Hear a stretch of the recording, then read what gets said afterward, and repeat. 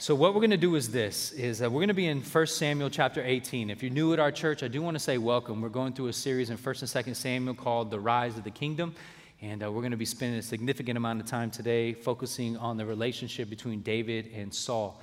But we're going to be looking in chapter 18 through chapter 24. There's no way that I can read through even large portions of these chapters, and so what I'm going to do is this.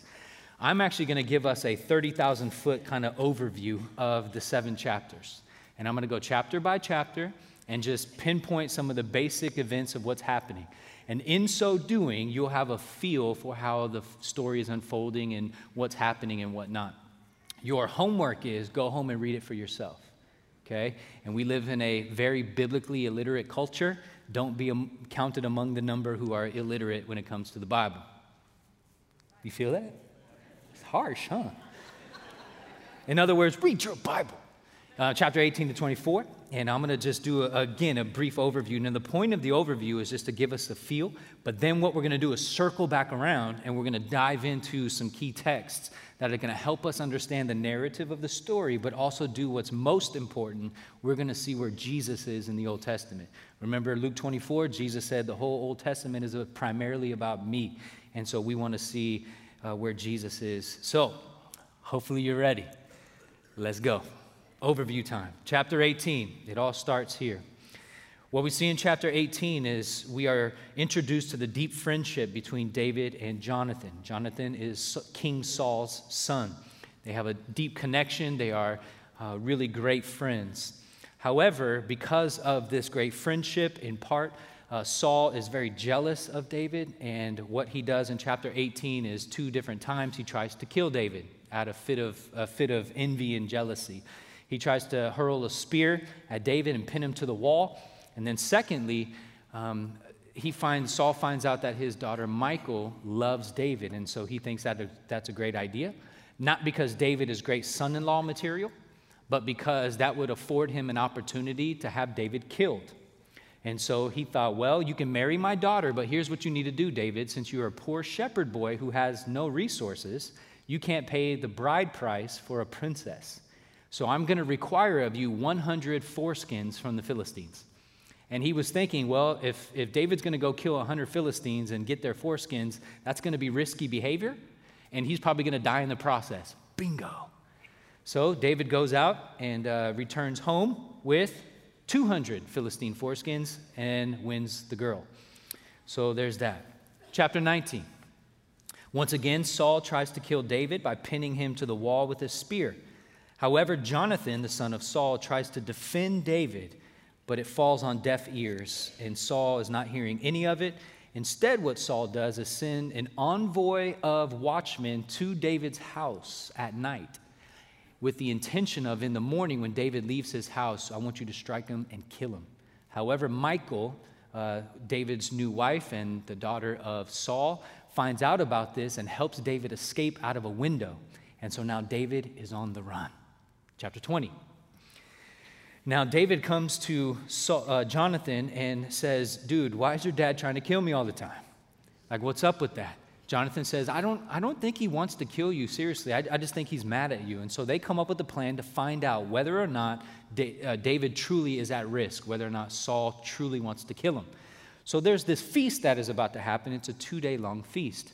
David and Jonathan decide that David will not participate in the feast, and then Saul will recognize David's absence and then inquire, where's David? And at that point, Jonathan would fill in the blanks and tell Saul, actually, David went home to Bethlehem to be with his family. And then depending on how Saul reacts, we'll know whether or not he intends to kill David. Well, Saul reacts. After the 2 days, he basically says, I hate David, I want to kill him, can you bring him to me? And so Jonathan runs out to the field where David was hiding and says, well, it's true, my dad wants to kill you. You got to go. And so they embrace one another. Jonathan blesses David and then sends him on the way. So David is now on the run. He's a fugitive, wanted by Saul. Not just wanted to be arrested, but wanted in order to be killed. David goes to a place called Nob in chapter 21, where he meets a priest named Ahimelech. He goes into where the priest is serving, and he asks for food. Since he's on the run, he left in haste does not have any weapons or warfare, nor does he have any supplies or food.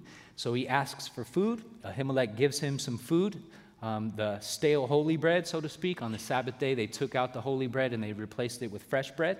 And so David and the people who are with him get the holy bread, the stale holy bread. Then David says, hey, by the way, do you have any weapons or warfare? And Ahimelech says, we don't have anything except for this one thing. We have the sword of Goliath who you killed. And David's like, yeah, that'll work. That'll work. So David straps on the sword of Goliath, and he heads out, ironically, to the land of the Philistines. He heads to a city called Gath. What's interesting and ironic about the city of Gath is that is the hometown of Goliath. I don't know what David was thinking. So he comes riding in, I don't know, on his horse. I just picture this, on his horse with Goliath's sword, and everyone's like, hey, that's the dude that killed Goliath. Let's get him. And so they actually apprehend David, and when he was in custody with the Philistines, he pretended to be insane, foaming at the mouth, scratching on the doors, and the king goes, dude, I don't need any more crazy people. I have enough. Let's get rid of this guy. And so David leaves. Chapter 22. When David leaves Gath, he calls to himself a whole host of people in a place called the Cave of Adullam. And there he calls the weak and the infirmed and the sick to himself, and he becomes their leader. And Saul finds out that David had visited Ahimelech in Nob. And so Saul asks Ahimelech to come to him and to give an account of what happened. And so Saul figures, you know what, I need to question this man. And so he questions him. Saul's paranoia is reaching absolute astronomical heights. And he finds out Ahimelech supported David, and so he orders Ahimelech to be killed and all the priests who serve with him. However, the Israelites who are standing there with Saul look at one another and say, I'm not killing no priest. You kidding me? Now, Saul turns to a man named Doeg. He's an Edomite, which means he's an enemy of Israel. And he turns to Doeg and he says, you kill him. Now, what's interesting is Doeg, when David was in the temple with Ahimelech, he was lurking in the shadows and watching David when he got the bread and the sword, and he was the informant on how Saul came to find out that David was in Nob in the first place. And so now Doeg says, gladly. So he takes out a sword and hacks to pieces all of the priests and the entire city of Nob. Horrible situation. Then comes out that it turns out one of the sons of Ahimelech escapes. His name is Abiathar. He comes to David and says, David, you'll never believe this, but Saul has killed my father and all the priests in Nob. David recognizes that it was his fault of why the priests were killed, and so he tells Abiathar, okay, you'll be safe with me now. And so he takes the man into his company and keeps him and preserves him. Chapter 23. The city of Keilah, which is in Judah, is attacked by the Philistines. David gets wind about it and inquires of the Lord, should I go to Keilah and defend my people and to deliver them from the hand of from the Philistines? And God says, yes, you should. So David goes there and he liberates the city, and the people rejoice, and they repay him by sending messengers to Saul and saying, hey, by the way, David's in our city, you should come get him. So David sees this and thinks, my goodness, I just liberated you from the Philistines, and now you're selling me out. And so he's on the run once again.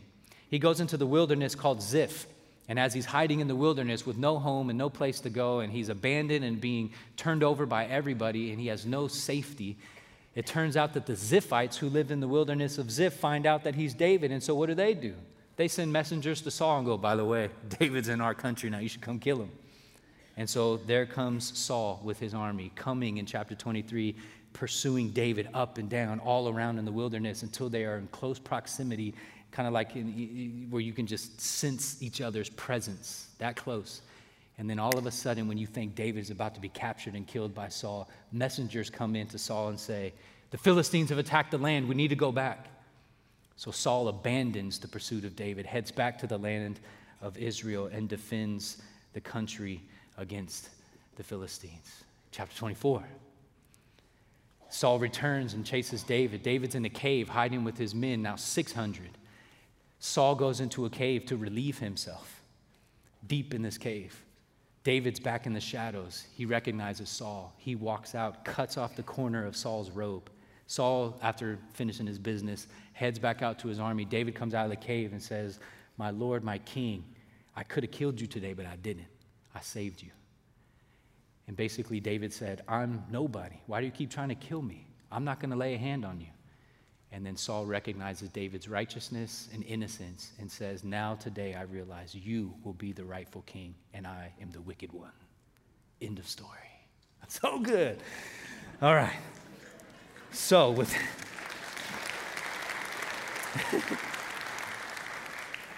yes, I practiced that. Truth be told. Well, now, having got an overview, I want to circle back and then highlight a couple of significant things in this story that will not only help us to understand the narrative of the story, but it's going to give us a beautiful glimpse of Jesus. And so let's pray and ask the Lord to bless us. God, would you do exactly what we ask, in that you would bless us with yourself. God, we know that this book that we're reading is no mere book. This is your revealed word. By it, we know that we are refreshed and we are revived and we are restored. By it, we have a revelation of all that you are and all that you've done for us. So God, I pray that our time together as a church would be fruitful because we have met with you and that we have encountered you and that you have been pleased to reveal yourself to us through this book. So God, grant us all that we need to see you in your majesty and glory and beauty. Grant us the Holy Spirit and prepare our hearts and minds and eyes to see and hear and believe everything we have laid before us in your word. So God, would you do that for us, we pray. To you belongs the glory forever and ever. In Jesus' name, amen.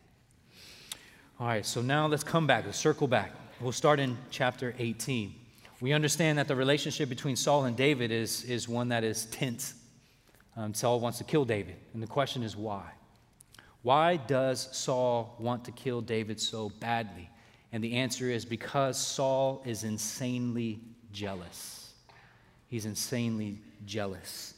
Why in the world is Saul so jealous? Good question. I'm glad you asked. We'll start in chapter 18. And what we're going to see is you have to remember Jonathan, who is the son of Saul. He is the rightful heir of the king. So he will one day, naturally speaking, take over. And the kingdom of Israel will become his kingdom. So he's the prince. He's the crowned prince. So keep that in the back of your mind as we read this. As soon as he had finished speaking to Saul, that's David speaking to Saul, the soul of Jonathan was knit to the soul of David, and Jonathan loved him as his own soul. And Saul took him that day, would not let him return to his father's house. Then Jonathan made a covenant with David, because he loved him as his own soul. And Jonathan stripped himself of the robe that was on him and gave it to David, and his armor, and even his sword and his bow and his belt. Now, you may not understand the significance of what's happening here, but basically this, Jonathan, who is the rightful heir of the throne, who is naturally speaking the one to inherit the kingdom, this prince, crowned prince, is now derobing, taking off his belt, giving his armor and his sword to another man. In other words, he is relinquishing all of the regalia that outwardly signifies that he is the prince and will one day be the king. And he is relinquishing it, giving it to David, because Jonathan recognizes the kingdom is going to be stripped from my dad and therefore from me, and it's going to be given to a better man, and that better man is David. And so I am this day asserting my allegiance to you, David, by giving you all of the crowned prince regalia. I am for you. You are God's chosen man. Beautiful. Verse 5. And David went out and was successful wherever Saul sent him, so that Saul set him over the men of war. And this was good in the sight of all the people and also in the sight of Saul's servants. So right from the beginning, we see in verse 1 that Jonathan loved David. Jonathan was for David. Jonathan recognized that David was God's man to lead as king. And another thing we see is that the people of Israel, they love David as well. Look at this in verse 6 through 9. As they were coming home from their warfare, when David returned from striking down the Philistine, the women came out of all the cities of Israel singing and dancing to meet King Saul with tambourines, with songs of joy, and with musical instruments. And the women sang to one another as they celebrated, Saul has struck down his thousands, and David his 10,000s. And Saul was very angry. And this saying displeased him. He said, they have ascribed to David 10,000s, and to me they have ascribed thousands. What more can he have but the kingdom? And Saul eyed David from that day on. I love that phrase, eyed David, because in our family, whenever we say ludicrous things that are just ridiculous, like for instance, I hate the Dodgers. And so when the Dodgers won, I don't like the Red Sox, and so I have no reason to watch the World Series. And so I turn to my kids and I go, I'm not watching the World Series this year. I protest. And my kids, what did they do? They fish-eyed me. And in our family, that's what we call when you look out of the side of your head. Yeah, right. And so that's Saul. He's fish-eyeing David. He's just looking at David everywhere he's going, out of the corner of his eye, just kind of keeping an eye on him. I don't trust you. You know what I'm talking about. You do that in your families. And then we jump down to verse 16. And it says, but all Israel and Judah loved David, for he went out and came in before them. Okay, so put yourself in Saul's shoes. Your own son, the crown prince of Israel, loves David. You come home and all the women are dancing and singing because they love David. And then Michal, your own daughter, verse 20. Now Saul's daughter, Michal, loved David. All right, what's going on here? If you are Saul, do you see what's happening? Not only in chapter 15 did God say that you are no longer going to be the king, but now all of a sudden your crowned prince, who is your very own flesh and blood son, loves David, who is the one who's going to take your throne. Not only that, but the people, they love David. Not only that, but your own daughter loves David. So why is Saul so jealous? It's because everyone loves the other people and not him. Now, this is easy for us to understand because you and I oftentimes can relate to Saul big time with this. Saul's reputation is being threatened. He once was so handsome and powerful and liked by everyone. And now David is that guy. So this is a really deadly combination for Saul's soul. You see, what's happening is Saul's idolatry, the idolatry of control, this is my kingdom. The idolatry of reputation. Why do they sing about his 10,000s and only my thousands? You're the king, for goodness sake. Grow up. All right. And not only that, but the idolatry of being liked by everyone. I just want people to like me. All of a sudden, Saul is facing the reality that all the idols he set up in his life, that of control and reputation and being liked by other people, are now crumbling. Now, where will he find his identity and self-worth? To whom will he turn now for appreciation and self-esteem? Well, Saul decides, if David is the reason why I feel this way, then I should do something about David. Namely, kill him. So you and I relate to this because when people accuse us or make false accusations about us or say things about us which might question our character or reputation, or you come to find out that people don't like us as much as we think they liked us, what is our response? A lot of times it's, I'm going to get even. I'm going to prove myself. I'm going to uphold my reputation by destroying their reputation. Do you see how that works? We relate to Saul, do we not? So here's what he decides to do. David's playing his harp, trying to soothe Saul's mind, and then Saul, with a spear in his hand, goes, I got a good idea, and tries to pin David to the wall, and David just is elusive, like the Matrix, and so he gets out of the way. Saul does that not only once, but twice, chapter 18, verse 11, chapter 19, verse 10. Saul knows that David is destined to be king. Saul knows that because Samuel told him in chapter 15, verse 28, that the Lord has torn the kingdom of Israel from you this day and has given it to a neighbor of yours who is better than you. So Saul knows he's losing control. He's losing the affection, the reputation. He's losing his likability. And therefore, he must kill David. For many of us, we understand exactly how Saul feels. When we are threatened, especially our idols of control or our idols of our reputation or the idolatry of being liked by others and having a good opinion in other people's minds about ourselves, we respond just like Saul. We are demanding. If we are attacked, we attack back. If we are accused of something, we defend ourselves. We get vengeance. We get even. If others around us receive the praise that we think is due to us, we do not rejoice with them, we resent them. When someone at work, somebody gets the recognition that you think you deserve, how do you feel in that moment? Why them and not me? Why them and not me? And how do we respond? I know when we read the Bible a lot of times, we as Christians love to put ourselves as the hero.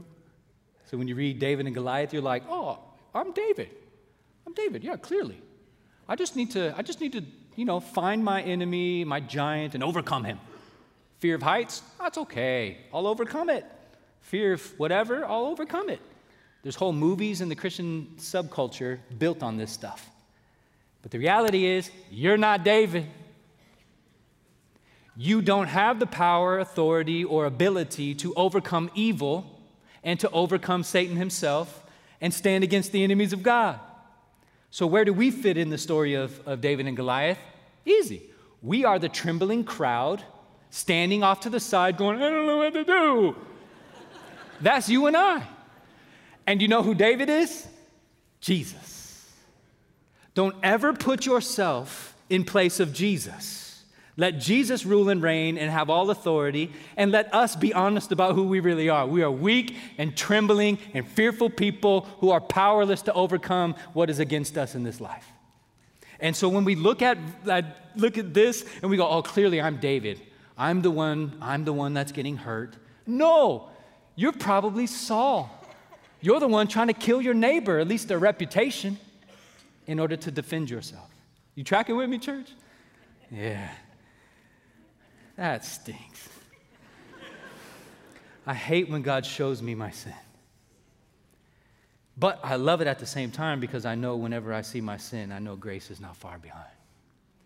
And so now what we're going to turn is we're going to look at David's life and we're going to ask ourselves the question, well, what happens to David from this point forward when Saul especially is out to get him?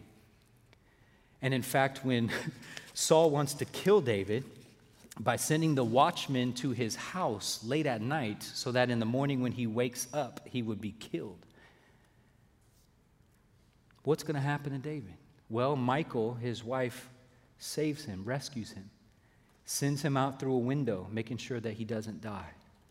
And from that point forward, chapter 19, verse 11, when David escapes, from that point forward, the next 6 chapters are about David's suffering. And why does David suffer? Because God is preparing him to lead his people. And that reminds us, brothers and sisters, that we all, whether or not you want to acknowledge it, but you really should because it's healthy for you, we live in a fallen and broken world in which we will suffer. But we ought never to waste our suffering, but let us suffer well. How do we do that? That's what this is here for, to teach us how to suffer well. So what do you think David was experiencing when he went to bed that night and his wife goes, so some people are outside going to kill you tonight, so you need to leave. He's thinking, are you kidding me? I just got in bed. Yeah, we got to get you out the window. We got to go. You can't stay here. What do you think's happening through David's mind and heart? His father-in-law wants him dead. Well, we don't have to guess because David wrote a psalm about it. Psalm 59. Let's read it. Verse 1. David writes, deliver me from my enemies, O my God.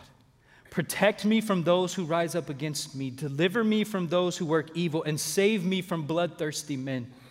For behold, they lie in wait for my life. Fierce men stir up strife against me. For no transgression of sin of mine, O Lord, and no fault of mine. They run and make ready. Awake, come to meet me and see. It's David's heart crying out, Lord, I'm innocent in this matter. I have no idea why these people want to kill me. I didn't do anything, but there they are outside my house waiting to destroy me. God, come and see what's happening to me. I love that. David does not hide how life is so painful. And then what does he do? Verse 16.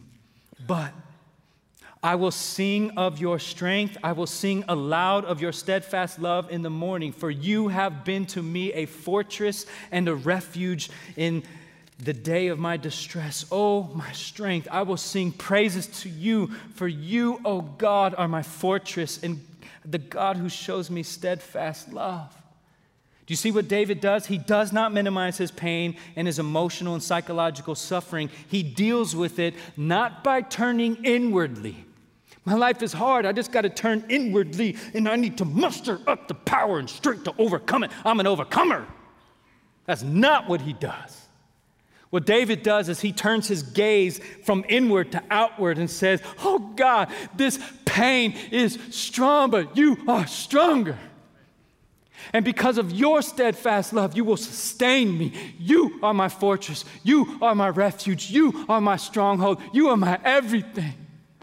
You see, that's why we don't suffer well today. It's because we're always told to look inwardly. You can't do it. No, you can't. The forces of evil and darkness and death are too strong for you. But you know what? God in Christ Jesus is stronger than them.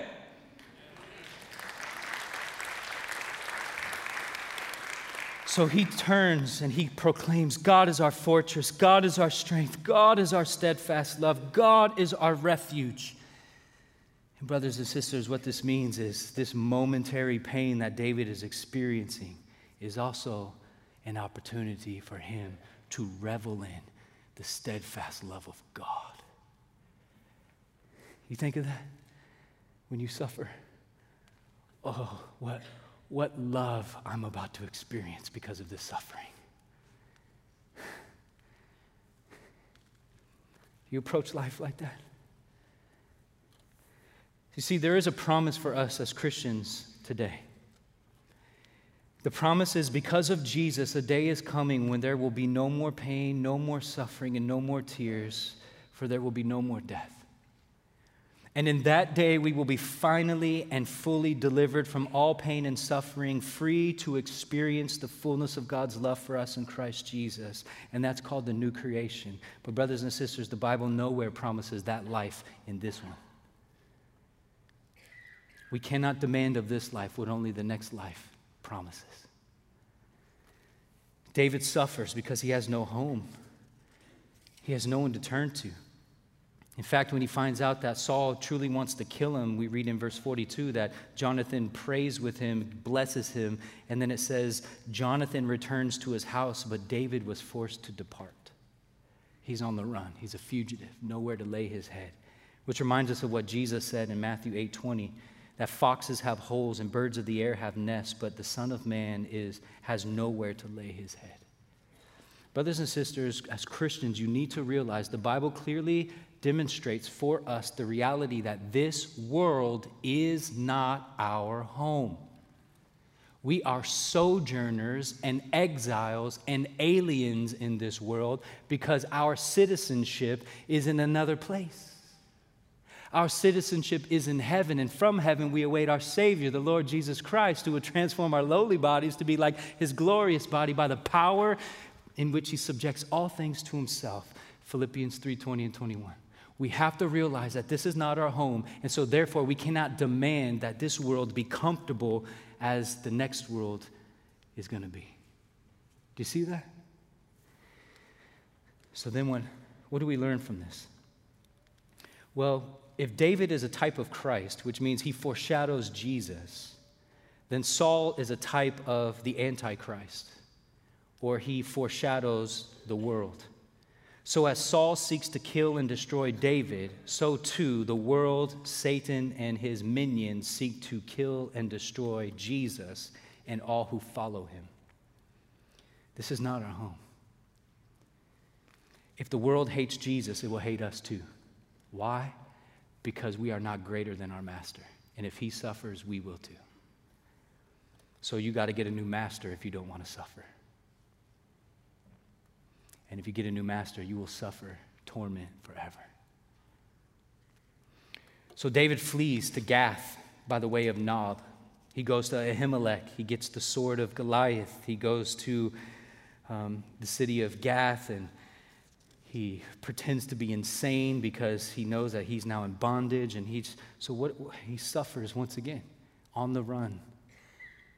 How does he feel and think? Well, I'm glad you asked. David wrote a psalm about it. He wrote it in Psalm 56, verses 1 through 4, where the title of the psalm says, it's when the Philistines seized him in Gath. And David writes, "Be gracious to me, O God, for man tramples on me. All day long an attacker oppresses me. My enemies trample on me all day long, for many attack me proudly." Many of us as Christians can feel that way. But we ought never to demand, even though we live in America, you can't ever demand that America be the new creation. It is not. And so what we see in David is this pleading with God, God, these people are against me, they hate me. How does he respond? Verse 3. When I am afraid, I put my trust in you. In God, whose word I praise, in God I trust. I shall not be afraid. What can flesh do to me? The world is against me, but I fear not the world because I fear God. That's a right disposition. That's what Matthew 10:28 says, where Jesus says, "Do not fear those who kill the body but cannot kill the soul. Rather, fear him who can destroy both soul and body in hell." The reality is, brothers and sisters, many people, including many people who are probably here today, fear more the opinion of man than they do the holiness of God. And so they fear what man could do to them in their bodies without giving proper recognition to what God can do in heaven and hell. And so Jesus says, you ought never to fear man above the fear of God. God is holy and he is just. And we have been paralyzed at times by the fear of other people and their opinions of us, have we not? So, dear Christians, here's what I exhort you. Do not fear this world, nor the death and the ridicule and the slander that it seeks to intimidate us by, but instead put your trust in God and the promise of his word. For the same grace that will save you from the wrath of God is the same grace that will deliver you from the fear of man. God's grace is sufficient. God will do it. Trust him. His grace is enough. And then remember Doeg, the Edomite, who slayed all the priests, who was lurking in the shadows, who ratted David out? What would you do in that instance if you found out that it was Doeg who ratted you out and killed all those people? Well, we don't have to guess what David did. He wrote a psalm about it, Psalm 52. The title reads, "When Doeg the Edomite came and told Saul, David has come to the house of Ahimelech." Verse 1. David writes, "Why do you boast of evil, O mighty man? The steadfast love of God endures all the day." In other words, you boast as though you are mighty, and yet it is God's steadfast love which is mightier. Verse 2. Your tongue plots destruction like a sharp razor. You are a worker of deceit. You love evil more than good and lying more than speaking what is right. Selah. Verse 8. But I am like a green olive tree in the house of God. I trust in the steadfast love of God forever and ever. I will thank you forever because you have done it. I will wait for your name, for it is good in the presence of the godly. David does not seek revenge, but instead, in the midst of his suffering at the hands of this particular individual, David acknowledges his pain and then turns to trust God and his unfailing love. You will not abandon me in the midst of my pain and suffering, God. You love me. He says, I am like a green olive shoot. In other words, I'm bendable, but I won't break. And you've seen that before with the tender shoot. If you take it and you bend it, we are bent, but we are not broken. So the people of, remember that, the next section is the people of Keilah They tell Saul about the whereabouts of David, and so he has to go into the wilderness of Ziph. And then he finds out the Ziphites sell him out to Saul. So where's he going to go? He can't go home. He can't go to the Philistines. He can't go to Judah. He can't go to Keilah. He can't go to the wilderness. Where can he go? What's he feeling? What's he thinking? I'm glad you asked. David wrote a psalm about it. Psalm 54.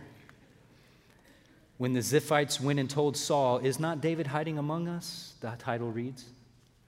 Verse 1, "O God, save me by your name and vindicate me by your might.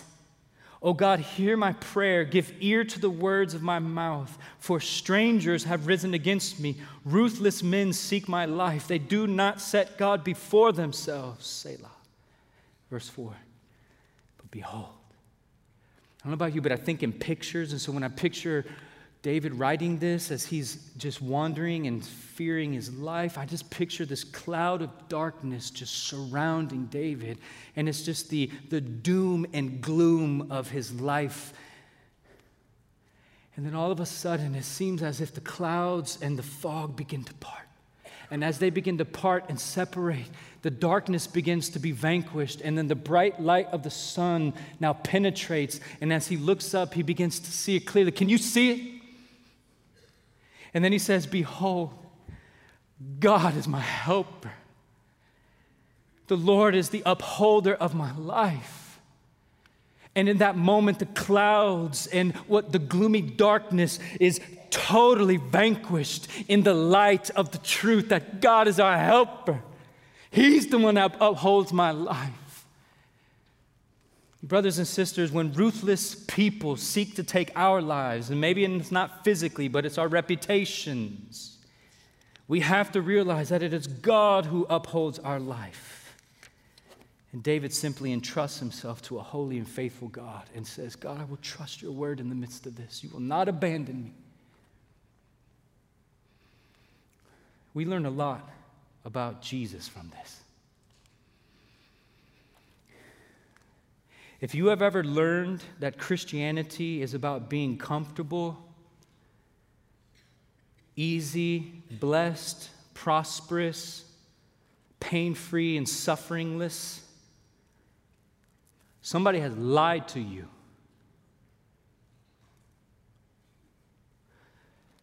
We have never been promised in this life the things that only the next life can provide. There is coming a day, brothers and sisters, where we will be blessed beyond words. We will be prosperous beyond measure. We will be joyously pain-free, without suffering, without death, and we will be perpetually at rest. But that day is when Jesus returns and ushers in the new creation. That day is not today, nor tomorrow, more than likely. But it's when Jesus returns. What are we promised in the meantime? We are promised hardships, tribulations, and suffering. Why? Because the world hates us. Because it hates Jesus. And if he suffered, so will we. There's a great comfort, however, and solace and grace that is offered to us in the midst of our pain and suffering and tribulations. David foreshadows Jesus. And in David's suffering, we see Jesus' suffering. But we also can recognize our own suffering. So here's what I want to do. I know that people who are here, you either are suffering or you know someone who is suffering. And I'm not defining what I mean by suffering, because I simply mean I mean it to mean the experience of life the way it's not supposed to be. So read Genesis 1 and 2. And whatever that is, no shame, no guilt, no pain, no suffering, no tears, no violence, no exploitation, no rape, no genocide, none of that. That's what I mean. If you experience whatever is not Genesis 1 and 2, you suffer. And how do we suffer well? Well, we look to Jesus. Because Jesus, as our King, knows what it's like to be weak and to suffer. So let's cast our gaze upon Jesus now. Hear these words, church. Hebrews 2, verse 10. For it was fitting that he, for whom and by whom all things exist, in bringing many sons to glory, should make the founder of their salvation perfect through suffering. You see what he said? It's fitting that the Son of God suffers. Why? Verse 14, since therefore the children, you and I, share in flesh and blood, he, Jesus himself, likewise partook of the same things, so that through death he might destroy the one who has the power of death, that is the devil, and deliver all those who through the fear of death were subject to lifelong slavery. Jesus came, Son of God, God in human flesh, intentionally to die for sinners, so that sinners would be free from the bondage and the power of Satan and the fear of death, so that you can face death in the face and say, I don't care if my body wastes away and dies, I'm getting a new one. There's an upgrade coming. And so, because Jesus suffered, we are free to not live in fear at what the world may do to us, because we know that even though the world may take our body, we're getting a new one. And the world cannot take our soul. And Jesus, when he was tempted, he was without sin. You see, when he suffered, he was also tempted, but in the midst of his suffering and temptation, he didn't sin. You and I are prone to sin through temptation when we suffer. What do I mean? One of the things we notice about David is that in the midst of his suffering, he never once blamed God. Nor do we ever read that David felt entitled to an easy, comfortable life because he was the God-ordained, anointed heir of the throne of Israel. Do you notice that? You never once see David shake his fist into the skies and say, why are you doing this to me? I'm supposed to be the king. And yet what you hear on the lips of these false teachers and prosperity gospel preaching, heretical, nonsensical teachers that you see on TV and their multitude of books and being promulgated, this nonsense all online, is this: you have a birthright. You have a birthright. You're a son and daughter. You need to claim your birthright and be prosperous. And I would say, what in the world are you saying? Are you telling me that what we need to do in the midst of our suffering is to shake our fist at God and demand our birthright? Demand that he give us in this life what he promised in the next? Have you not read the parable of the prodigal son? That was the younger son who did that. So what do? We have to remember, brothers and sisters, we live in an unjust and unfair world, and that's not God's fault, that's our fault. We forget that in this world it's fallen, it's broken, it's full of sin, and we also forget that many of the contributors to this sin and brokenness and fallenness are sitting in these pews. We are the problem. And so in the midst of this suffering, in the midst of all of this, we oftentimes sin because we shake our fists at God and say, God, you owe me. I deserve better than this. I have rights. I'm entitled to a better life now. No, church. May we never fall into the temptation to speak such blasphemous nonsense. Because if we take inventory of our lives, we will conclude without a shadow of a doubt what we deserve is precisely nothing but death. For we have rebelled against God, we have hated God, we live in selfishness, we abuse and manipulate and extort and all kinds of stuff, the people around us, even our loved ones in our own home. Do we not? And in light of that, how can we shake our fist at God and say, you owe me? I yelled at my wife, you owe me a better life. No. We don't deserve anything but death. We claim we are innocent, but we are guilty. But, you feel the bad news right now? That's why no one's moving right now. Don't ignore that. Don't check your phone right now, because that's what we're tempted to do. I want to distract myself. I feel uncomfortable. I'm having to talk to myself right now. I don't like that. Distract me, world. But here's the reality, brothers and sisters. We have Jesus. Though we are guilty, and we are not innocent. Jesus came to earth to be the innocent person that we could not be. And so through his death and through his resurrection, he did all that is necessary to grant us, to give us, and to offer us the very life we are demanding of God, but cannot receive through demanding it. We receive it through humble repentance. That I can't do this myself. I need you, God. Do this for me. So we read this in Hebrews 4:14. Since we have a great high priest who has passed through the heavens, Jesus, the Son of God, let us hold fast to our confession. For we do not have a high priest who is unable to sympathize with our weaknesses, but one who in every respect has been tempted just as we are and yet was without sin. So let us then with confidence draw near to the throne of grace so that we may receive mercy and find grace to help in time of need. Did you hear it? We as Christians have full confidence to approach the throne of grace because in that moment of our desperate and deep need, we have a sympathetic high priest who relates to us because he knows exactly what it's like to suffer and be tempted, and yet he never gave in when we do. And so we can confidently draw near to God and receive the supply of grace and mercy because of the finished work of Jesus.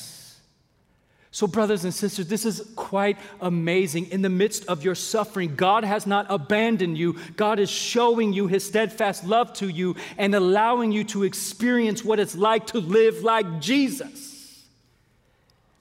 Man, that's why we should never pray, God, I don't want suffering.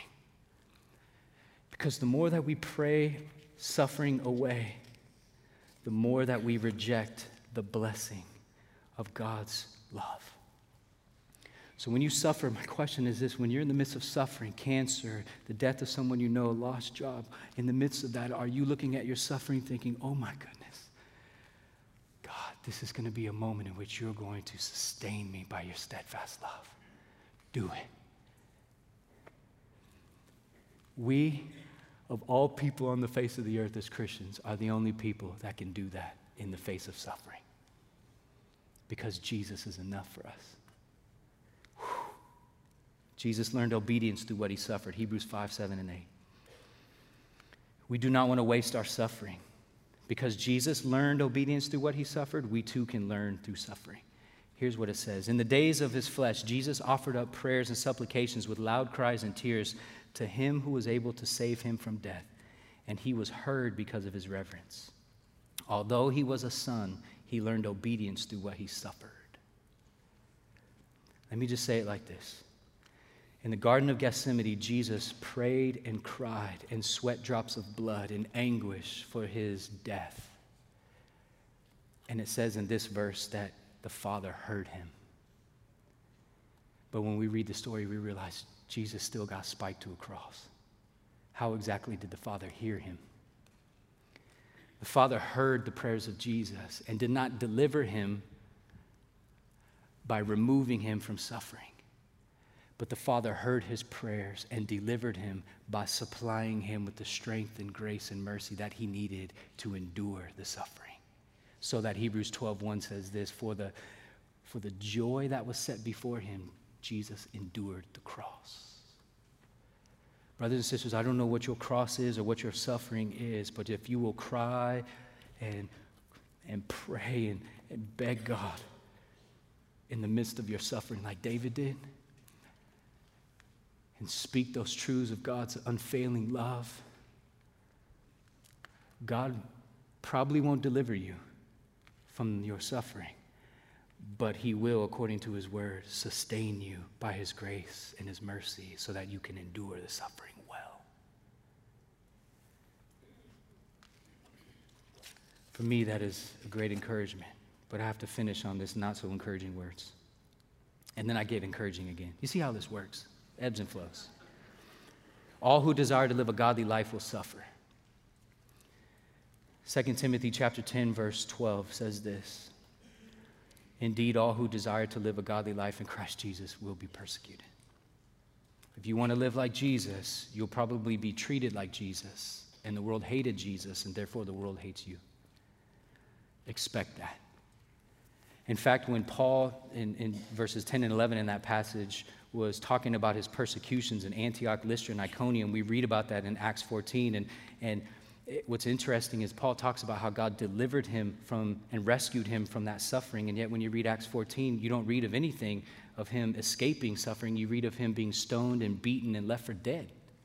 And then so Paul circles back around to those very same cities where he was beaten and stoned and left for dead.